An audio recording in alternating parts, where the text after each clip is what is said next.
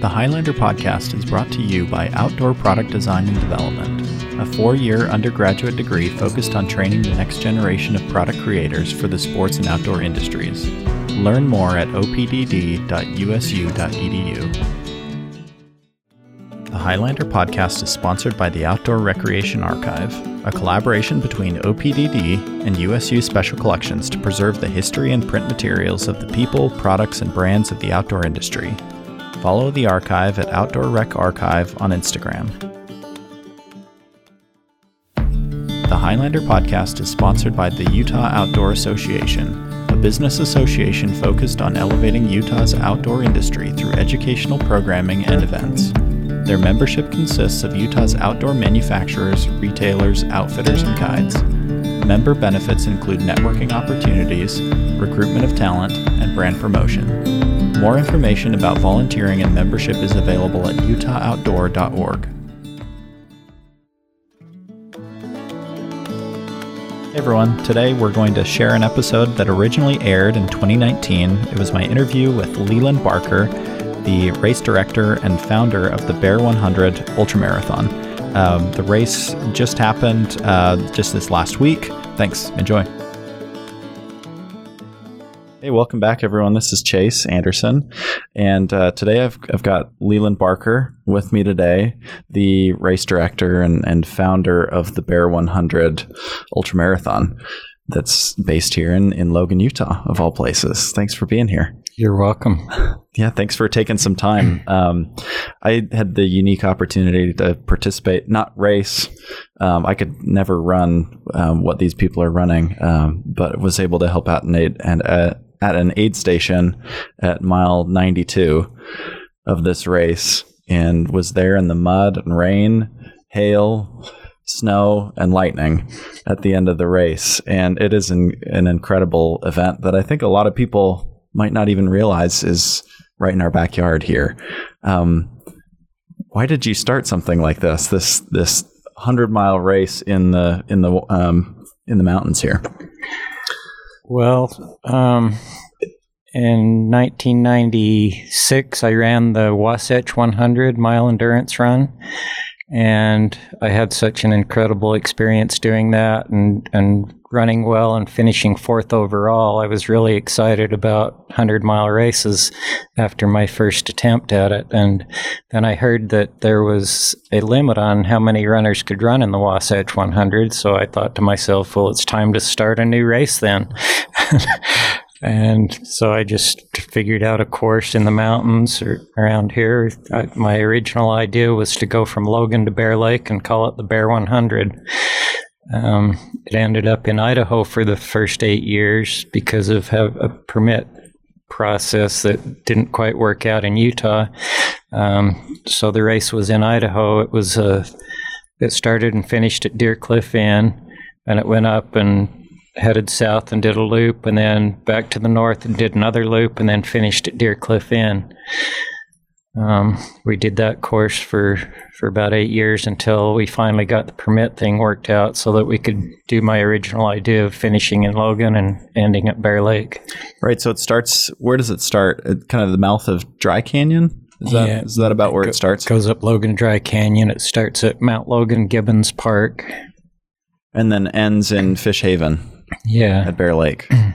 And that ends up being 100 miles. A little over 100 miles? Yeah, it's pretty close to 100 miles, but sometimes runners do a little extra mileage getting off course. So. No one wants to do a little extra, especially after already doing 100. But what does the race look like at elevation gain? Where does it take them through the mountains? What does that look like now? Well, it's around 21,000 feet of climb and about a little over 20,000 feet of descent because it finishes a little higher elevation than it starts. And there's a big climb going up towards Logan Peak, and then you take the South Syncline Trail around to the first aid station, 10 miles in, and then you drop down Latham Hollow to Left Hand Fork, and then you climb back up again, going up Richards Hollow, and then you go down again to Cowley, down to Temple Fork, and then you climb again. Then you drop down to Temple Fork, and then there's a pretty big climb up to Tony Grove Lake. That's about the halfway point, a little over halfway when you're at Tony Grove. And then after that, the climbs aren't quite as big, but you've already been beaten up pretty good by the climbs you've already done. So it's a pretty good challenge to finish from there. A lot of runners drop out at Beaver Mountain because, you've still had another tough climb coming out of the Franklin Trailhead aid station, and then drop down to Logan River, and then you climb back up again and drop down to Beaver Mountain, and it's a kind of a tricky trail coming down through there. And I remember last year when I dropped out, I was having trouble staying on my feet. I was hurting so bad. What's happening to the people's bodies like during this race? I saw people at mile 92, and people are just, their bodies are giving up at that point. What does that feel like for you? You've run the race 7 times. What's your body going through while you're running something like this? There's all kinds of things that can go wrong. You can have electrolyte problems where your body's almost shutting down, just won't work anymore. It just won't do what you normally do. You just can't keep running because you just feel awful. Sometimes it's just maybe you haven't prepared as well as you should have. Like last year for me, I hadn't trained that well, so my legs were just hurting really bad. And I thought, I don't know if I can do another 25 miles, so I dropped out because of that. There's a lot of different reasons why people drop out. Mostly it's just fatigue, mental fatigue, physical fatigue, all of the above combined together to make it just look like an impossibility that you can even go on. Yeah. And we saw that at mile 92. We saw people coming in, a few people in tears, just saying, I just want to be done. And why do people do this? That was my question. There's so many people who came through, quite a few who didn't even seem winded, and then other people coming through just wanting to be done. What is it about something like this that people like doing? And you've done it. What does that feel like to accomplish it? And why do you think people keep coming back to do these types of races? Well, when you do make it to the finish, it's such a big thrill because you've done something that is extraordinary and very hard to achieve. So the thrill of completing 100 is just amazing. I remember when I finished my first 100, after all the trials I went through to finish that, I had problems. I got so sleepy towards the end of my first 100. I was falling asleep running at one point. I was like nodding off, and I go, "Oh my gosh, I'm falling asleep running." Wow.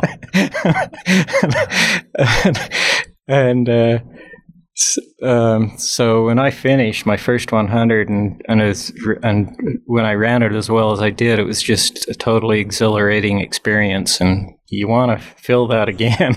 Yeah. Even though the next time you're going to have troubles. There's at some point along the way, something's going to happen that's going to make you want to quit. And if you can find a way to push through that, and then actually finish, it just makes the experience that much better. That's what's most impressive, I feel like, is everyone knows that they're going to feel that way, but they do it anyways because the high is so much higher than the low. Yeah. I don't know. Yeah. I haven't done it, but that's what I've heard. Yeah, you kind of forget about all the trials you went through to get there once you get there. Wow. So how many people participate? Like what does participation look like? You mentioned quite a few people drop out as the race goes on, but how many people start the race at least? We try to keep the Bear 100 at around 300 runners. So we have a 350 sign up limit because we know there's going to be some people that don't show up last minute. Things happen. So this last year we had a 311 start. And there were about 204 that finished. Wow. That's a lot that end up dropping off. Where do they typically start dropping off during the race? They can start dropping about as early as mile 28, Cali Canyon, but not very many. A few might drop at mile 37, a few more at mile 44, and then from 50 to 75 is where you'll see most of them drop. If they can make it past Beaver Mountain, they have a good chance of finishing. Wow. What's unique about this race compared to other ultramarathons around? Did you strategically design the course in a way that it would kind of be a unique experience for people? Well, the main reason I picked that time of year is because it's a slow time for me on the fish farm. Yeah. But it turned out to be a perfect time of year for the fall colors. That's a big draw for this race. It's just gorgeous up there at the end of September. And it's a tough course, which people like a good challenge. And it's a point-to-point. People like point-to-point courses for some reason. That's very popular. And it's very crew-friendly. Because a lot of the aid stations are right off Logan. You drive up Logan Canyon and you can hit most of the aid stations fairly easily. Yeah, and the crew being those that are joining the runners, or someone who's pacing, or family and friends that are helping them. Coming in at aid stations, right? Yeah, and one more really unique thing about it is it starts in one state and finishes in another state. Starts in Utah, finishes in Idaho. That's quite unique. Yeah. What's the landscape of ultramarathons look like? You've done them for a while and did your first in 96 or 97. The Wasatch, how have they changed over time? I mean, you've been running this one every year ever since. Do they look different than they did before? Are they more popular? What's that look like? When I started doing 100-mile races, there were maybe 15 or 20 100-mile races in the country, and they weren't that popular yet. But about 10 years ago, there was a big surge in popularity in 100-mile races, and they started popping up all over the place. If you look at Stan Jensen's site called run100s.com, he has a list of all the 100-mile races in North America, and it's staggering to see how many there are now. The list is so long, I didn't even take time to count it. There's well over 100 races now in North America. Wow. How do people find your race? Is it a lot of people who have done it before? I imagine there's a lot of word of mouth. People who have done it before tell other people. How do people find out about the Bear 100, and what do they walk away saying after they complete it? It's mostly word of mouth. In the early years, we advertised in Ultra Running magazine, and the race grew slowly. First year we had 17 runners. Next year we had 20. Then we had about 40, then about 50, then about 60. And it was just a gradual increase for about the first 10 or 12 years. And then all of a sudden, about 8 years ago, it went from like 150 to 250 in 1 year. Took a big jump, and it's mostly word of mouth because people come and they run the course and they're so excited about it. They tell their friends, "Oh, you got to do the Bear," and it's so popular that after the race fills every year. We have 350 signups, and then by January, February, March, there's another 150 or to 200 runners that are on the waiting list to get in. It's become so popular. Wow. That's amazing. That's good to hear that after they finish, they tell other people to come and do it, right? That's the last thing you probably want as a race director is people walking away saying, don't do that one. That's terrible. But the conditions, I imagine, make it a really interesting race as well. You planned it around the great fall colors, and we saw some while we were up there, but we also saw snow, lightning, hail. I imagine scheduling it around that time, there's a little bit of unpredictability with the weather. And I know you have some stories around some of the weather issues that you've run into. Does that make it an especially unique race for the runners? Did they kind of embrace that challenge of, I don't know what the bear is going to look like this year? Yeah, it's very unpredictable. It could be hot one day and it could be snowing the next. You never know what's going to happen.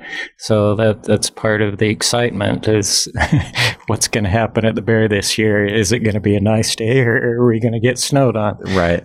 Yeah. Are you going to get all of it? Yeah, right? All of the above. Yeah. So how long are people running? What's your fastest time? Who set the record for fastest time at the race? My fastest, I think, was around 21 hours, a little over 21 hours. The course record is 17:50. Wow. That's pretty darn fast. Yeah. And when are people starting the race? So you start on a Friday. Is it early morning on a Friday? 6 a.m. And then a lot of people, the fastest are ending middle of the night the next day. Yeah, right around midnight or 1 a.m. is usually when the first runner comes in. How does that? I mean, you've been at the finish there. It's probably a different finish for a lot of people coming in the middle of the night, and maybe there's not a big crowd there at midnight or 1 o'clock at Bear Lake. What is that like for some of the runners after running 100 miles to see very few people at the finish? Well, they're excited that they did it and ran so well, for sure, and they don't care that there's not a big crowd. Yeah. I finished early in the morning, and I was just so excited. When I finished my first one, I had my family there, and that's typical. They have family and friends that show up at the finish to greet them. And other than that, there's hardly anybody, just maybe the race director and the timing people. Yeah.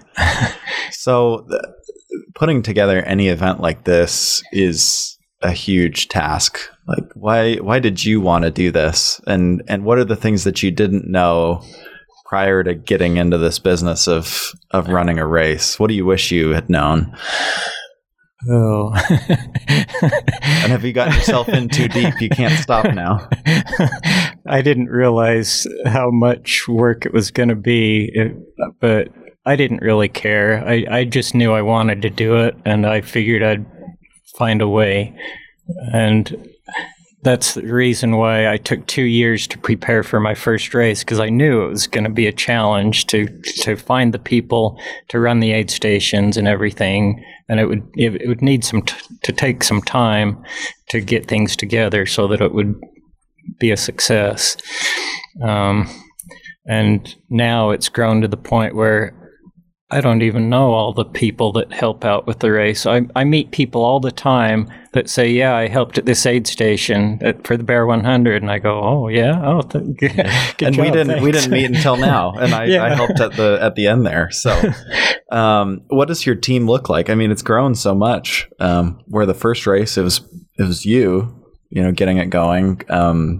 What does your team look like now? Like, how is a race like this possible, and who's involved? Well, there are about 4 key people that are on the committee, the race committee. They have different responsibilities. I'm the race director, and I answer a lot of emails, and I'm checking my email all the time and taking care of runners' questions and stuff, and get them what they need. They come to me when they have needs. And then there's Doug Garrett, who is in charge of getting the permits, which there are quite a few of them that we have to get. Especially working between states. Yeah. You have to work with both the state of Utah, permits, various cities. There's about 8 different permits that we have to get for the race. You have to work with the Forest Service because you're running on Forest Service land as well. Yeah, plus the BLM, plus Utah Trust Lands Administration, Cache County, Logan City, Bear Lake Regional Commission. Yeah, there's just all kinds of people that want a little piece of the pie. Yeah, sure. So he takes care of that for me, which I'm very thankful for, because that was the biggest headache for me.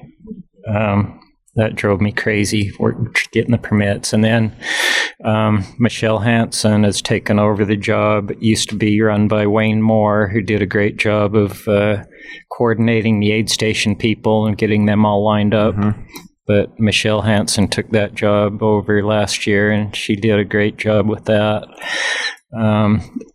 Ron Stagg is in charge of the trails, so course marking of the trails for the race, taking down the course markings. He lines up people to do that, and if any runners need to do trail work, which is a requirement for the race. That's one reason they decided to let us have the race in Utah, is because we have a trail work requirement.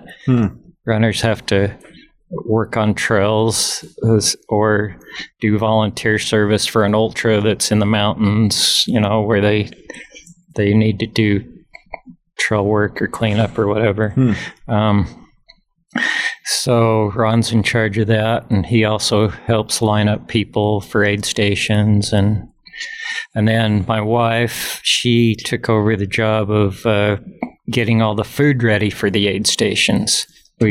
Most of the food we supply, and then the people that are doing the aid stations just come to our place and pick it up a day or two before the race.